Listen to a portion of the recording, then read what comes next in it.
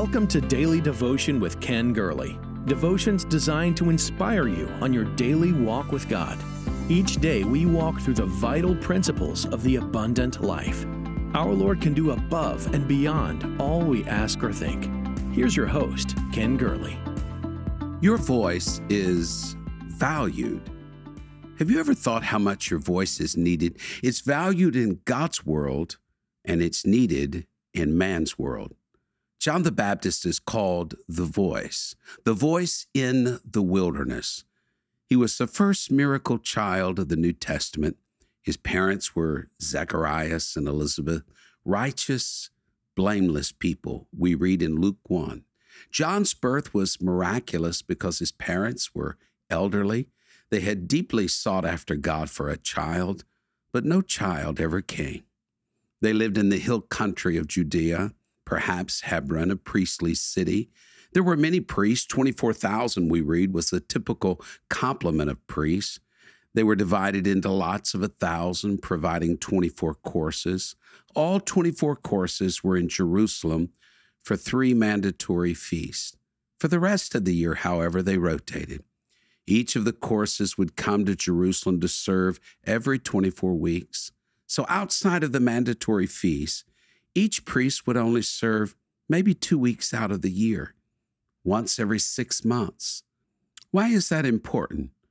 Because Zacharias was a priest, and when in Jerusalem, the work of a typical priest was not glamorous.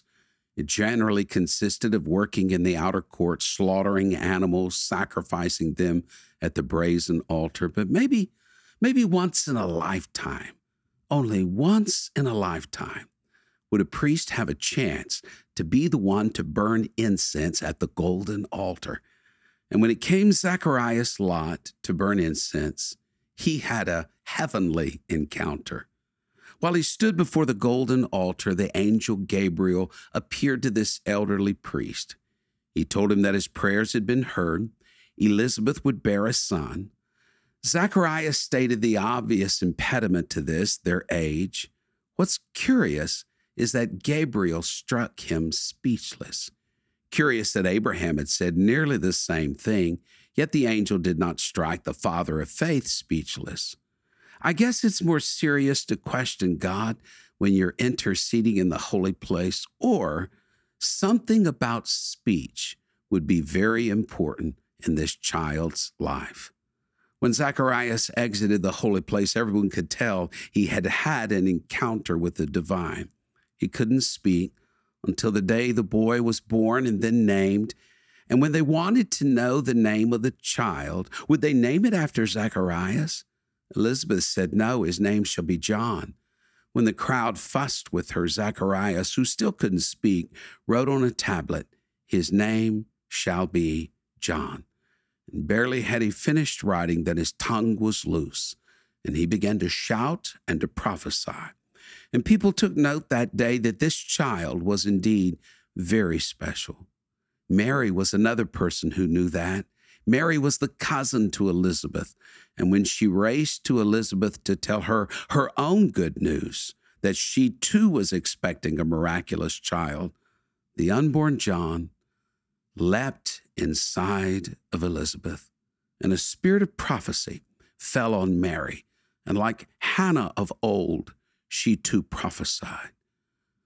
John the Baptist was raised as a Nazarite. His ministry was in the desert regions. He was the voice crying in the wilderness. He would urge people to repent. He urged them to be baptized unto repentance. He told them the kingdom of heaven is at hand. How important was John the Baptist? Very important. Jesus said in Matthew 11:11 that there was none greater than John the Baptist born of woman. He was known for his voice.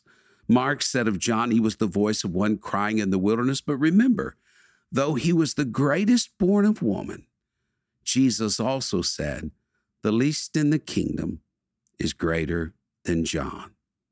Your voice is valued as much or more than that of John the Baptist. You see, God is looking for voices. A voice is unique to humans. It's a God-given quality. God speaks. Man in God's image speaks as well. The Bible is called the Word of God because God speaks to men, and men can hear and convey what God has said. God is looking for those voices. He seeks them in our prayers and praise. Hosea 14, take with you words and turn to the Lord and say to him, take away all iniquity and receive us graciously. So will we render the calves of our lips. We understand that our worship is not merely words. We understand we are to worship him in the beauty of holiness, or the holy array, in our conduct, our behavior, our actions, and apparel.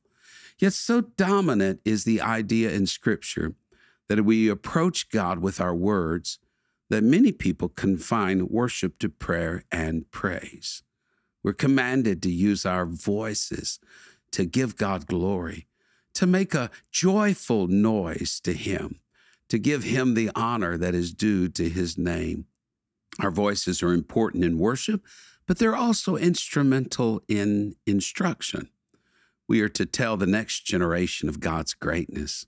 We're to teach the younger the principles of godly behavior. We're to transmit and impart to others a love for God and his ways.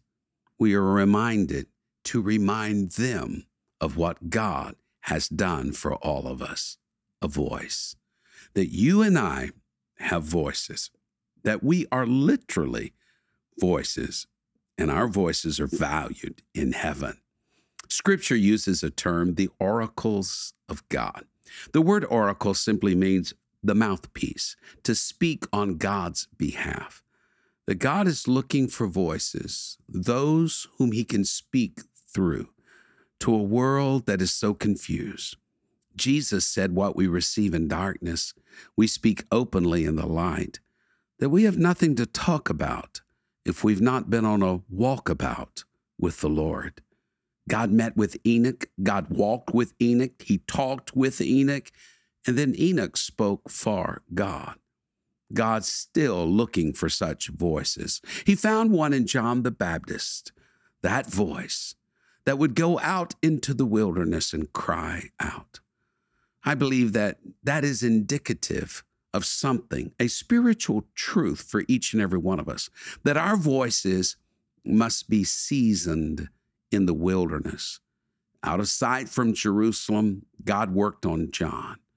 John was a Nazarite. That meant that no razor would touch his hair, no touching of dead bodies, no wine, no strong drink, no pleasures, no company, only walking with God in the wilderness. For 30 years, John's voice was seasoned by wilderness. That's similar with God's choice of the Apostle Paul. He drew him into the wilderness to speak with him. And while he had Paul there, God spoke to him and shared with him so that he could be a voice walking across the continents of Asia and Europe. Same thing God did with Moses. Out of sight for 40 years so he could deal with him, speak with him. Same thing with Elijah, alone with God. John's public ministry would last 6 months. He would be in the wilderness for 30 years, alone with God, so that for a brief moment in time, his voice could be heard. Much of our trouble in life comes when we don't realize why we are in a desert place, that God drew us there. We ask, when will it be over? What we should be asking is, what is God doing to me here? God uses the wilderness to shape us, to prepare us, to forge us and make us. The goal is not to exit the desert, to get out of the wilderness. John's sojourn there was just a large stepping stone. God was preparing John, seasoning him, spending time with John, getting him ready. You see, God uses voices, not echoes. He uses faith, not formulas. He uses originals, not facsimiles. He wants you and I to have fresh revelation before we open our mouths. He wants to give us something to say, something we have learned, not from man, but from Him. Before your voice is heard by others, your voice should be heard again by God Himself. That's why 1 Thessalonians 5:17 says, pray without ceasing. John learned to talk to God. He didn't learn to speak to people in the temple. He learned to talk to God, not in a big prayer meeting behind a microphone. He learned to talk with God alone with Him in the wilderness. Like Moses of old, the fire burns in solitude. When a person gets alone with God and begins to raise his voice to heaven and listens for the voice of God, don't you know that God is speaking to you so that He can speak through you? Stop thinking of your wilderness as a trial. Think of it as a place of communion where you walk with God. I've learned in the wilderness several things. Quit fighting to try to get out. Pray like never before. Guard your mind and spirit. There's 1,001 responses will pull on you. You can be worried, fearful, hopeless, critical, sarcastic, but guard your mind and spirit. But most importantly, wait on Him. He's got a reason for the season. Your voice is valued. God wants to use your voice in prayer, travail, and intercession. All this week on Daily Devotion, I want to dive into these subjects because you have a voice, and your voice is valued in heaven. God's Word predicted a similarity between John the Baptist and Elijah. We read that in Malachi. We read that the voice of Elijah would be heard again before the coming of Messiah. And yes, God had a voice to speak. Jesus told His hearers that the prophets and the law were until John, but if they would receive it, John was the Elijah who would come. He was not Elijah reincarnated. John himself denied that in John chapter 1. But John the Baptist fulfilled the same calling as Elijah, to prepare people for something new, a new season. And this is what I'm seeing today and sensing at this very moment. As surely as John was used by God to prepare the Lord's first approach, God will use voices crying in the wilderness to prepare His second coming. And just as surely as Satan wanted to silence the voice of John the Baptist, you and I will fight the forces of the age. But we can't let the enemy's roar paralyze us. No, we must speak. Our voice is valued, and it's something the enemy is afraid of. For when you and I speak in the name of Jesus, mountains crumble. God still seeks the voice of one crying in the wilderness. You have a powerful voice. Lift up your voice in prayer. Lift up your voice in affirmation to what God is doing in this very moment in your life. Are you one of those people, a voice crying in the wilderness? If so, you have a powerful voice. Thank you for sharing in Daily Devotion with Ken Gurley. We pray this ministry has been a source of encouragement and strength to you. Please be mindful that your financial support enables us to meet with you each day.